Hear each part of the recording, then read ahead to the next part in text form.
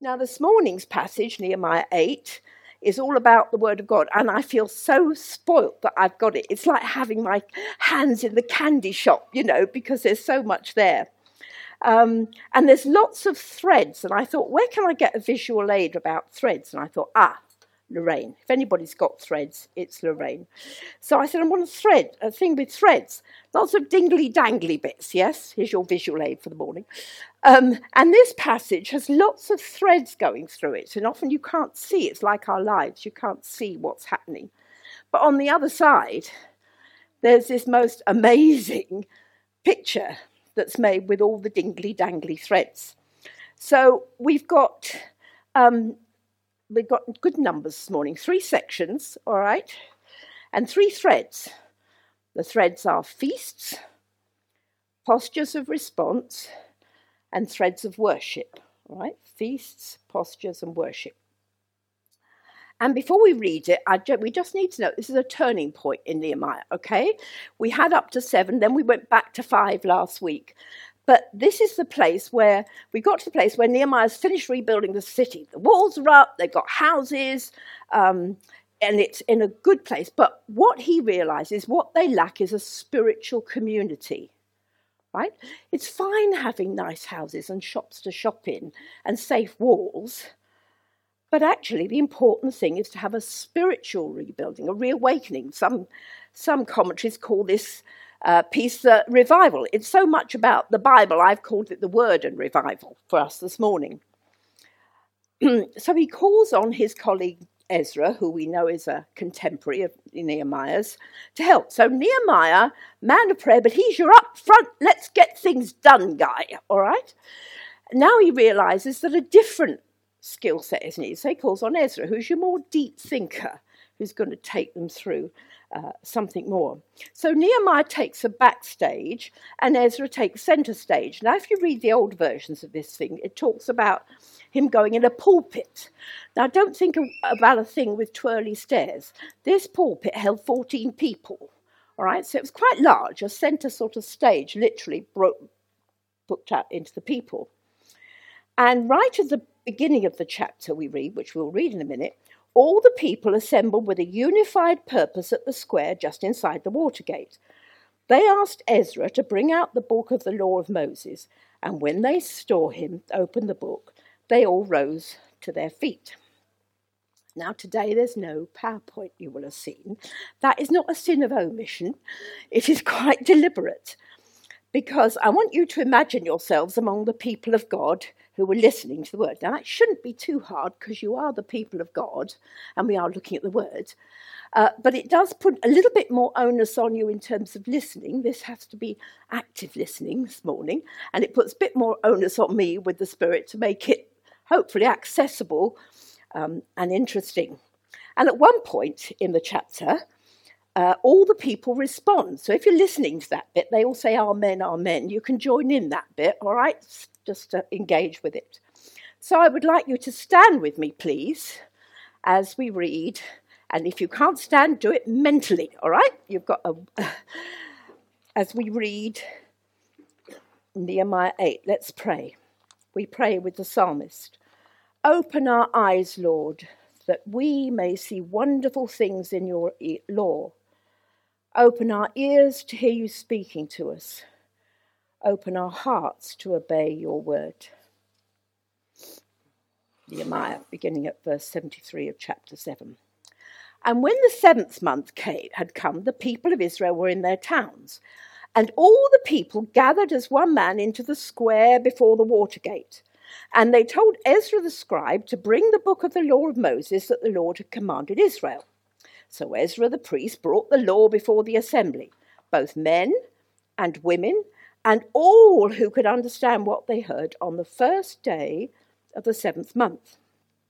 And he read it from facing the square before the Watergate from early morning till midday, in the presence of the men and the women and those who could understand. And all the ears of the people were attentive to the book of the law. And Ezra the scribe stood on a wooden platform they'd made for the purpose. And beside him stood Mattithiah, Shema, Ananiah, Uriah, Hilkiah, Messiah on his right hand, and Pedaiah, Mishael, Malchijah, Hashem, and Hashbaddanah, Zechariah, and Meshullam on his left. And Ezra opened the book in the sight of all the people, for he was above the people, and as he opened it, the people stood. And Ezra blessed the Lord, the great God, and all the people answered, Amen, Amen. Well, you nearly did it. Lifting up their hands, and they bowed their heads and worshipped the Lord with their faces to the ground. Also, Jeshua, Bani, Sherebiah, Jamin, Akub, Shabbatai, Hodiah, Messiah, Kelita, Azariah, Josabad, Hanan, Peliah, the Levites, helped the people to understand the law while the people remained in their places. They read from the book, from the law of God, clearly, and they gave the sense so that people understood the reading. And Nehemiah, who was the governor, and Ezra the priest and scribes and the Levites who taught the people said to all the people, This day is holy to the Lord your God. Do not mourn or weep. For all the people wept as they heard the word of the Lord. And then he said to them, Go your way, eat the fat and drink sweet wine and send portions to anyone who has nothing ready, for this day is holy to the Lord. And do not be grieved, for the joy of the Lord is your strength. So the Levites calmed all the people, saying, Be quiet, for this day is holy. Do not be grieved. And all the people went their way to eat and drink and to send portions and to make great rejoicing, because they had understood the words that were declared to them. And on the second day, the heads of the fathers' houses of all the people with the priests and Levites came together to Ezra the scribe in order to study the words of the law. And they found it written in the law of the Lord had commanded by Moses that the people of Israel should dwell in tents during the feast of the 7th month, and that they should proclaim it and publish it in all their towns and in Jerusalem. Go out into the hills and bring branches of olive, wild olive, myrtle, palm, and other leafy trees to make tents, as it is written.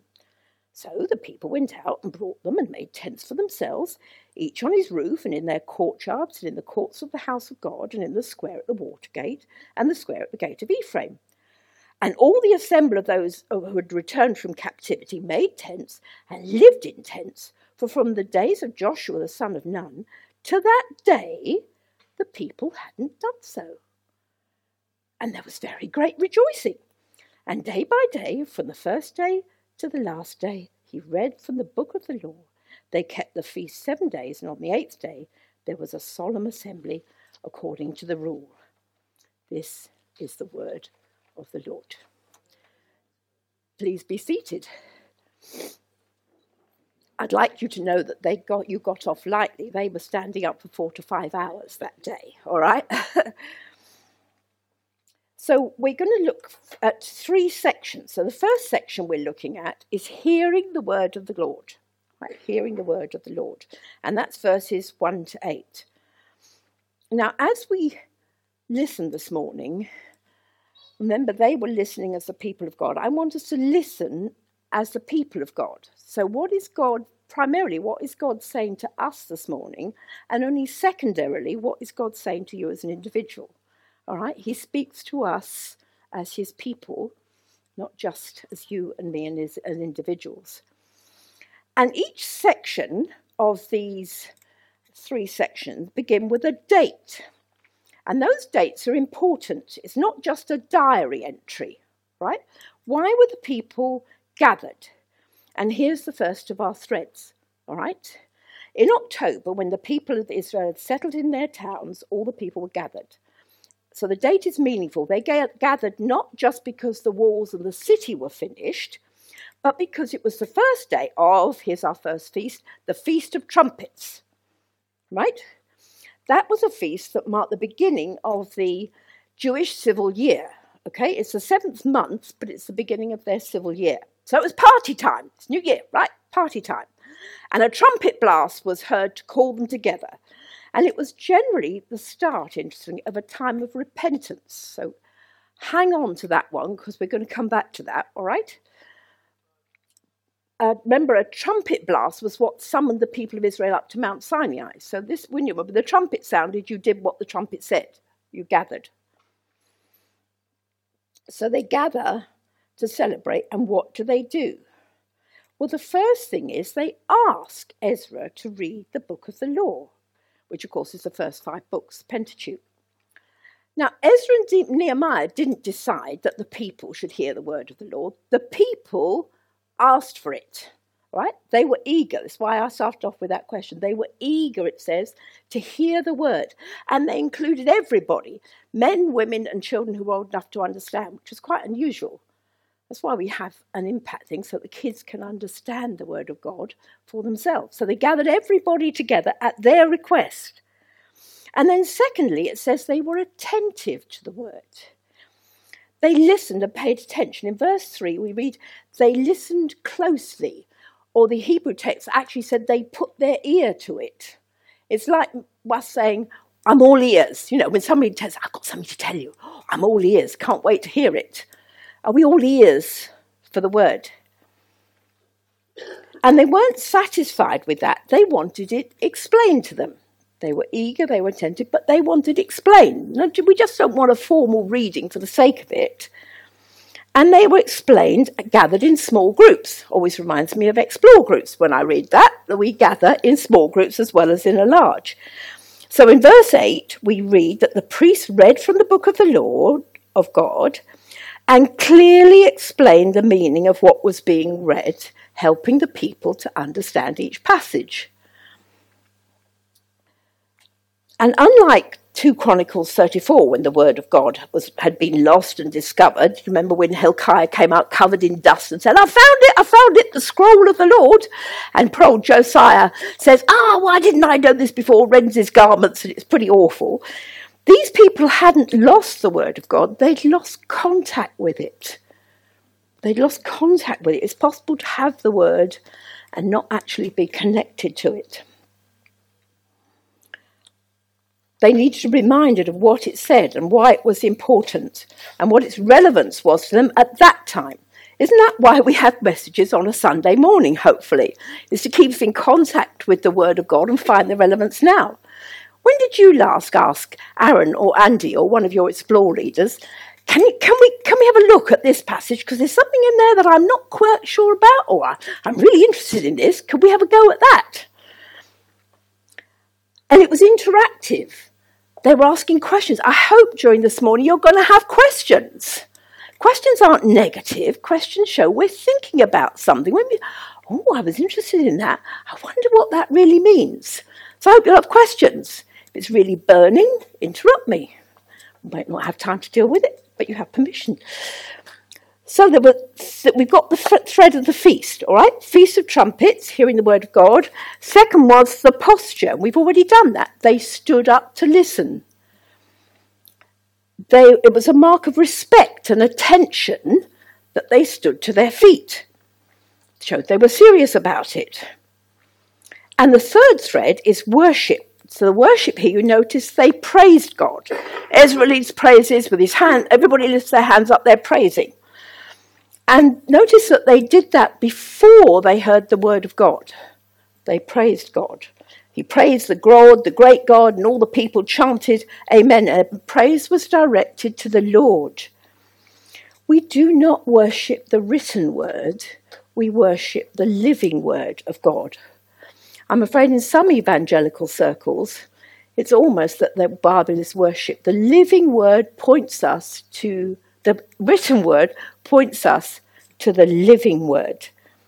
And of course, all these people we were reading the first 5 books of the Bible. And we're fairly sure, because of some of the reactions, that they were in Deuteronomy and possibly Leviticus at this time. And remember, it says in Hebrews 1, as we think about this written word and the living word, long ago God spoke many times and in many ways to our ancestors through the prophets. But now, in these final days, he has spoken to us through his Son. Yes, the Bible's important. Of course it is. It's God's message to us. It's inspired by the Spirit. But his supreme message is in the living word, made flesh, as John says. So we've had hearing the word of God, that's our section. Trumpets, Feast of Trumpets, standing and praise.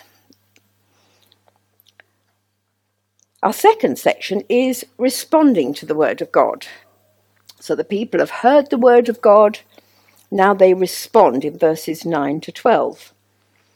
And we see two responses. Well, three really, if you count the barrack burning down at the beginning. They weep and they rejoice. You've got these kind of almost strangely conflicting responses. And we're going to look at them through the threads this time, okay? So thread number 1, the feast. Now, do you remember, I said at the beginning that the Feast of Trumpets started a time of repentance. It was the opening of a time of repentance. And that's because the Feast of Trumpets looked forward to the second feast of that month. Busy month this October. Second feast was the Feast of Atonement, which comes 10 days after the Feast of Trumpets. And we've already had reference to that. Andy, in your prayer, you paid reference to this. Atonement means to cover one's debt. It's having a debt covered. And we know that because of our sins, we are in debt to God. We can never pay the price. It's like running up a huge student loan and you magnify it by I don't know how many times. And it'll still be there at the end to pay. Sorry, that's not very helpful, is it? And so we read at the end of verse 9 that all the people had been weeping as they read the words of the Lord. So it seems likely that they'd reached the point in the book of the law where the atonement was explained, right? Now, we get a long passage on the atonement in Leviticus 16. I'm going to mention several Bible passages. We won't have time to read them all. You haven't got your PowerPoint, so you can't cheat and look on that. But Leviticus 16, we read that at the Feast of the Atonement, 2 goats were brought to the high priest. And the first goat, the instruction is, he shall kill the goat of the sin offering that is for the people, sprinkling the blood over the mercy seat because of their sins. So you have the mercy seat as a measure of God's mercy that's there, and there's the grace that's poured out in the killing of the goat. And the goat, that goat, is the sacrifice for sins. That's the bit of the atonement. The other bit of the atonement is we then read, and he shall lay his hand on the heads of the live goat, the second one that's there, and he shall confess the sins of the people and send it away into the wilderness. The second is what's called the scapegoat. We all know about a scapegoat, don't we? Something happens and you want to find somebody to blame for it, so you find a scapegoat, don't you? Who's the weakest person that we can put the blame on to be the scapegoat, right? Well, this goat is a scapegoat, and it's sent away into the wilderness from which it will never return. So it's two pictures of paying the price of sin and casting sin away will it be seen no more. Remember the psalmist says, as far as the east is from the west, so far has he removed our sins from us. And of course, if we step out of our character of listening to Nehemiah talk about the atonement, we know how that was fulfilled. This was a picture for them. But we are in the immensely privileged place of knowing what the ending is.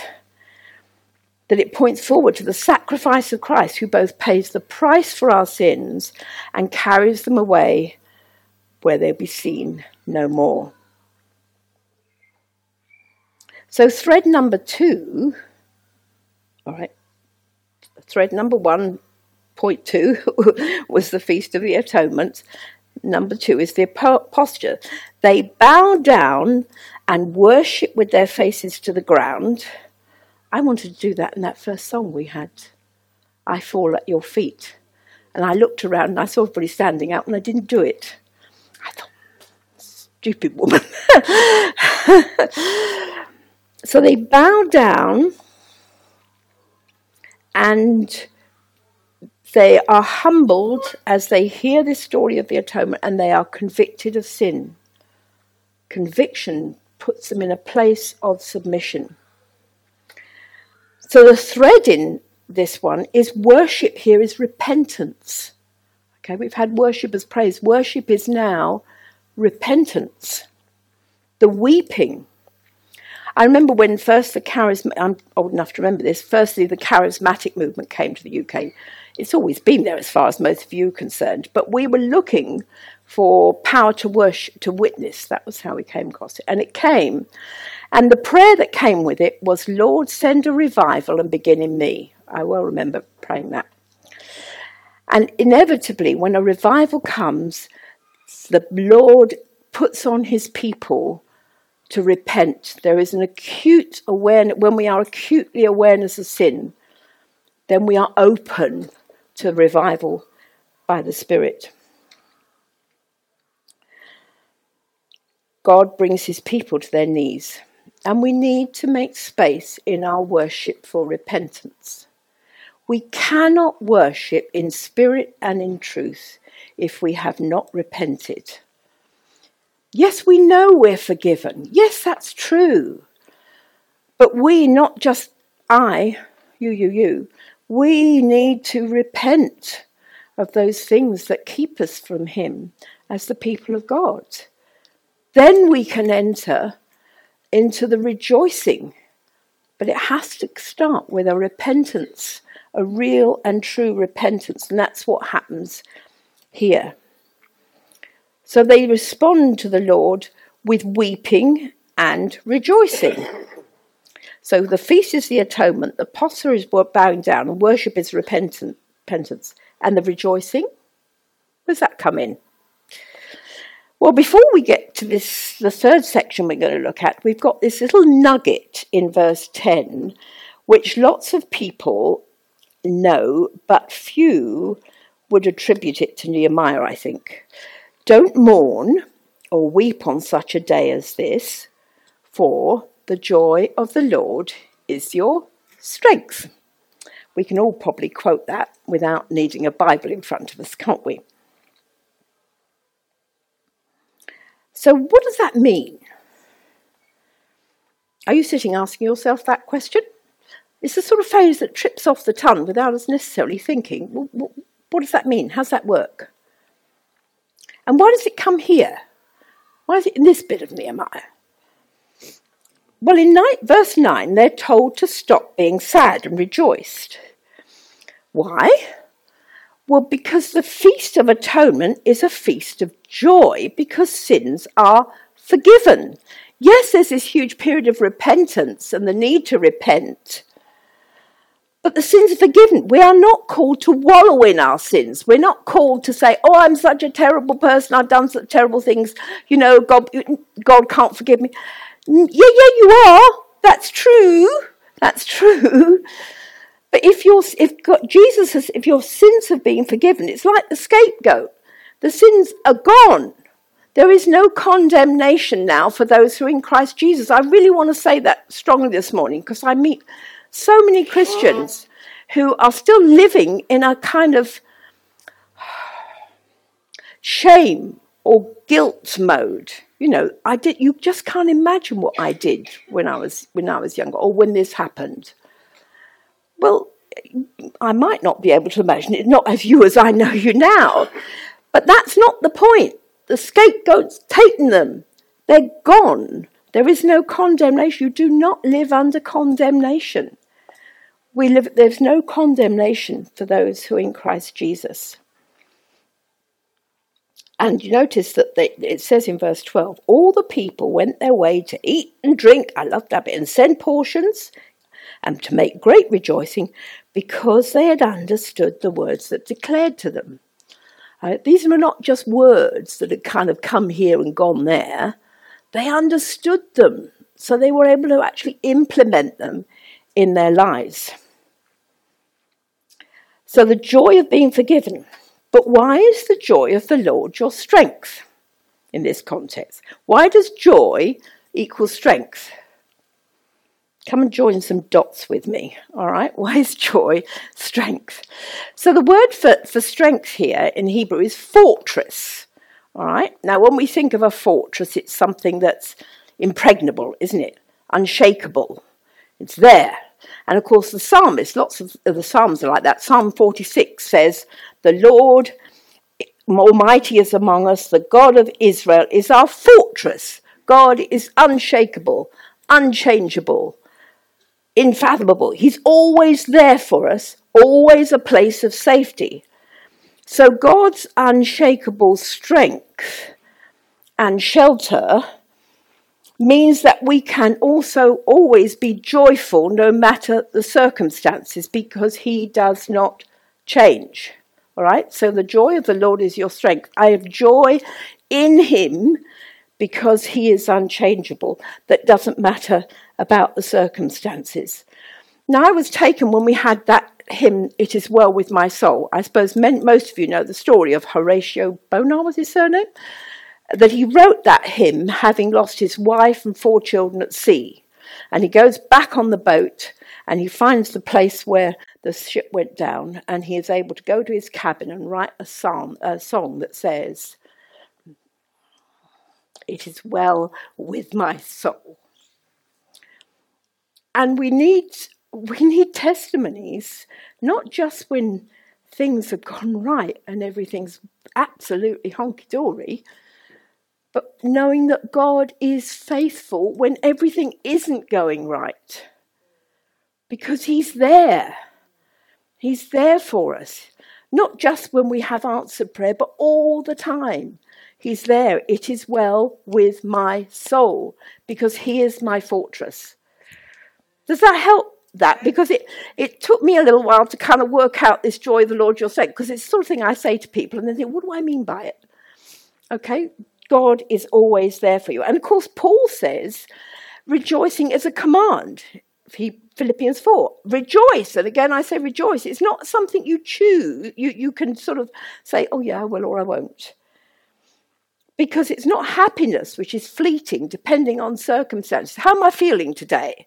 You know, what's the weather like? Joy is something that is deep-seated and transcends whatever is happening. It's a sense of well-being, security, and hope, which is derived from the unchangeable God, no matter what the world may look like or how difficult the circumstances. Yeah? Do you need some wriggle room? Because you've been listening. Are we all right? Okay? Because if they'd been standing up, they'd been moving around a bit. Right. So we've had, hopefully, yes, hearing the word of God, Feast of Trumpets, standing up to honour him, worship his praise. We've had responding to the word of God, Feast of Atonement, bowing down in submission, worship is repentance. And we've had this nice little cameo on joy that's sort of thrown in as a bonus. And the third section, verses 13 to 18, is acting on the word of God. And I think the guiding words here are detail and discovery.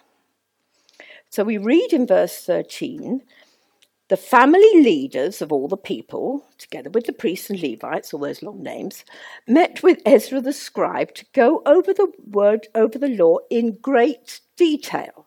Now these people are like a dog with a bone. They're not going to let this go. Okay, we've been reading it for 5 hours standing up a couple of days ago, right? We've had it explained, but we want it in detail. You know, we want the small print. What does it say? And they want not going to let go of it until they've got it right. Are you like that with the word of God? I want to get it right. And here we come to the third feast, which I think in some ways is most interesting. The Feast of Tabernacles, it's called. Often translated shelters, booths, or tents.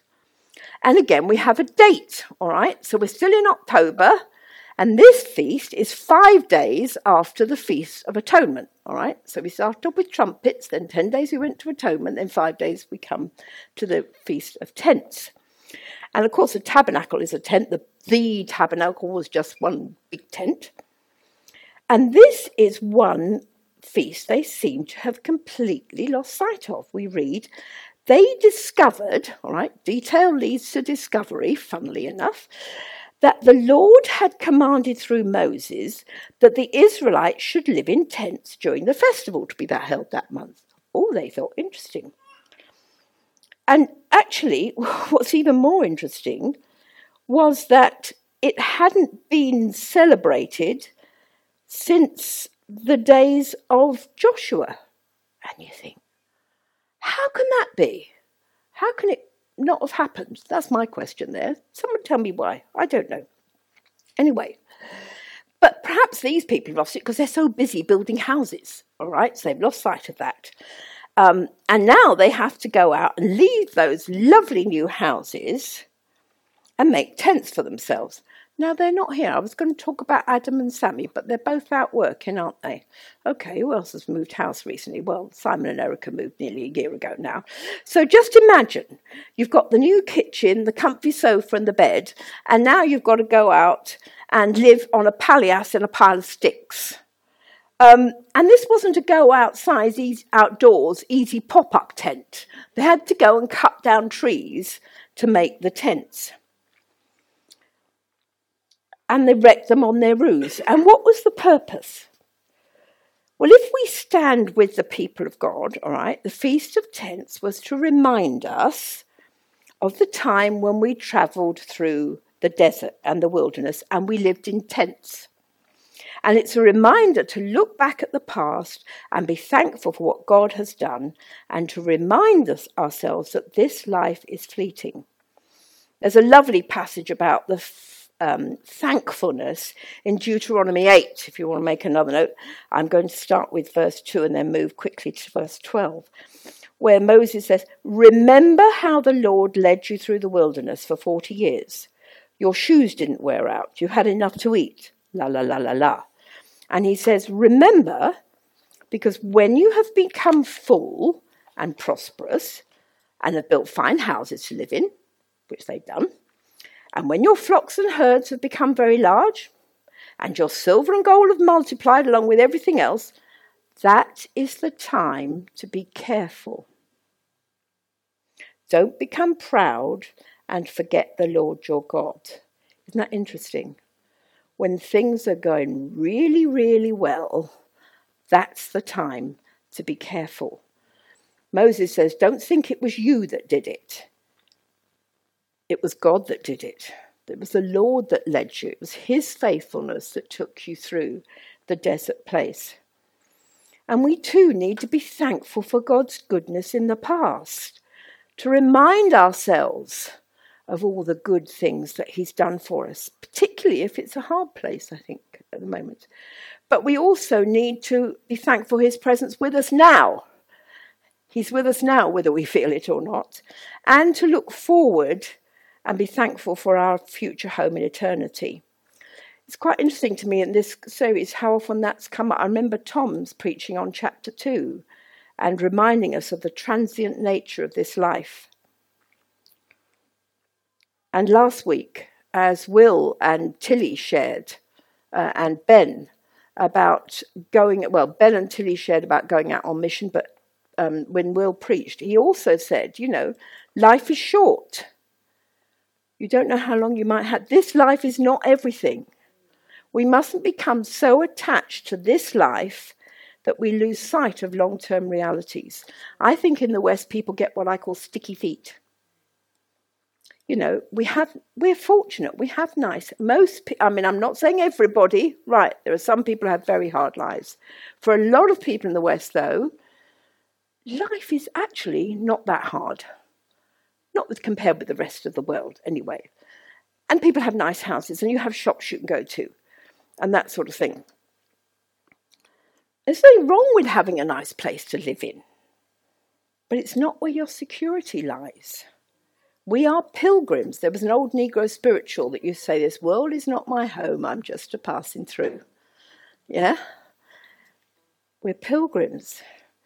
And that was a reality to the persecuted church in the New Testament. Most of the New Testament letters were written to people who were persecuted, for whom this life wasn't very nice. And they looked forward with reality to what lay ahead.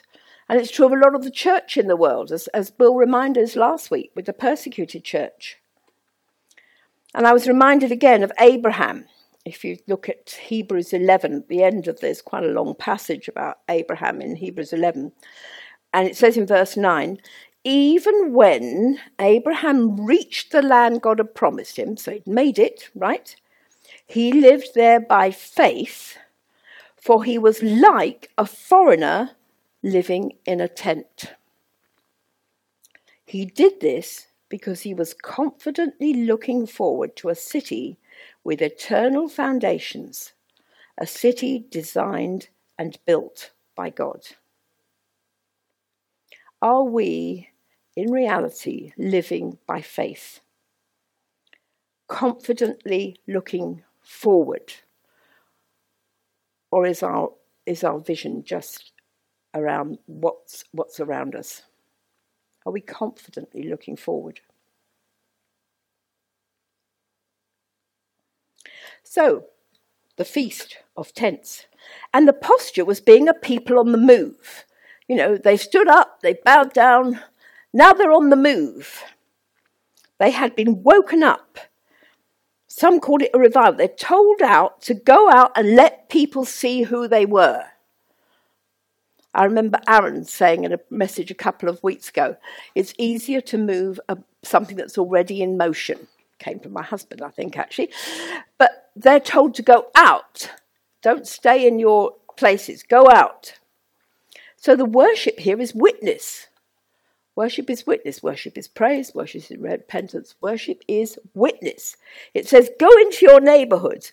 Go into the countries around. Bear testimony to this God who brought you to this place. Okay, so they needed to be out and bearing testimony to the whole world.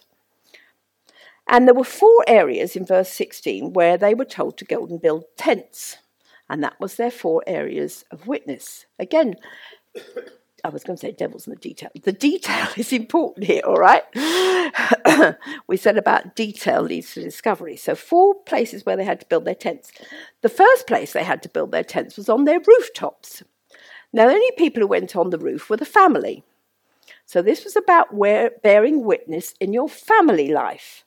The family camped out, and the parents told their children the story of the wilderness. And probably this generation, remembering that they'd all probably been even born in the exile, would have told the story of the exile, which again was not a happy experience, but they told it to their children. And I love putting on gifts when I give to new babies to the parents, that lovely word from Psalm 78. We will tell the next generation the glorious deeds of life, of the Lord. Chloe, Joshua, Jonah, Micah, and Isla, and I could go on with them. We will tell the next generation the glorious deeds of the Lord. So they shared God's story with their families. The second place they built tents were in their courtyards. Now, the courtyard was where you entertained your guests, right? The guests come into that's your social life. So they were to bear witness in their social life amongst their neighbours. Now, remember, the Jews never lived just in their own community. There were always foreigners there. Chapter 13 of Nehemiah, you find out about a fish market that was founded by non-Jews. And remember, they're putting these tents up. You can hardly miss them, can you? If you've got a tent, not just a little in the back garden and on the roof. Okay, so the neighbours knew what was going on. So you can imagine, can't you? Neighbours saying, "What on earth's going on? You've got a perfectly good house there. Why are you living in a tent? What is it with you people?" I remember somebody saying that about when Brian went to Bible college and we didn't have any money. Why would he do that?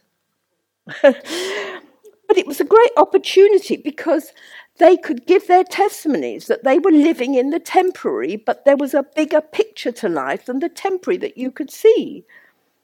Testimony is really powerful. And as I said earlier, not just testimony of when everything's gone right. Benny and I have had this conversation. But testimony when everything is going all right is important. So on their roofs, in the courtyards, and the third one was in the courts of the house of God, in the religious community. So not just Erica and Simon went up and made tents, and Ali and Ben, but everybody, you all went, we all did it as a group. This was us giving testimony and giving our testimonies to each other, which is what we do on a Sunday morning quite often, and certainly in our Explore groups. But we give testimony to each other because that encourages, doesn't it? Whatever it is giving testimony that's important. So testimony is powerful. So roos, courtyards, courts of the house of God. And the fourth place was in the square by the Watergate. Now, the Watergate was where people sold their produce. So we're talking about the business area, all right? This is the place where they worked. And again, they couldn't have missed it because, you see, Simon's had to put a tent up and he's had to take a day off work to go and cut all the trees down to make his tent, all right? So everybody knew, even in the business world, that what was going. People in the workshop knew something was workplace. And with Katie's permission, I'm going to share. So Katie, as you all know, I think, is going out on YWAM on the ships in October the 6th. And she was just saying at our Explore group recently that, of course, work know that she's taking 3 months off, because, and people are now asking her questions. Well, why are you doing that? Why would you be doing that? And opportunities are open. But there's 4 spheres we need to be witnessing in: family, social, within our religious community, and within our work community. God opens opportunities. Their faith and their witness went everywhere. Remember what Acts 1 says: the Spirit of the Lord will come upon you, and you will be my witnesses in. And it starts in the place of the home, and it goes out. And guess what? When they did what God commanded, verse 17, we read they were all filled with great joy, or there was great rejoicing. When they did what God said, there was great joy. Isn't that strange? Who would have thought that would happen? But actually doing what God said is not onerous. It brings great joy. Now, I don't know where the word of God has landed with us, with you this morning. I'm aware there's been a lot to think about with no distractions. You've had to sit and listen. We've talked about hearing God's word. Are we hearing God's word? Are we responding to God's word? Are we acting on God's word? It's a challenge. We've had feasts, trumpets, atonement, and tents. We've had 3 postures: standing to be attentive, bowing to worship, moving out to bear witness. I meant to have said when we're talking about postures that actually posture in worship matters. When we engage with God, we engage with our whole being. So we should be thinking about how we are responding with our bodies in worship. And worship has been praise, repentance, and witness. And in the middle, we've had that lovely little nugget of joy. So I want us to be quiet for a moment and let God speak to us and to you. Maybe you might want to change your posture during this time. You might want to stand up and walk around or whatever. What has God said to us? What has God said to you? What do you want to say to him? Where are you? Where are we on our journey with him? Are we a people on the move? Where is your joy? Are you short on joy this morning? As we're quiet listening to God, if you feel that God has given something for us, then come and see Andy and he will discern that. But let's not be afraid of silence. God can speak in the silence. Let's let that happen.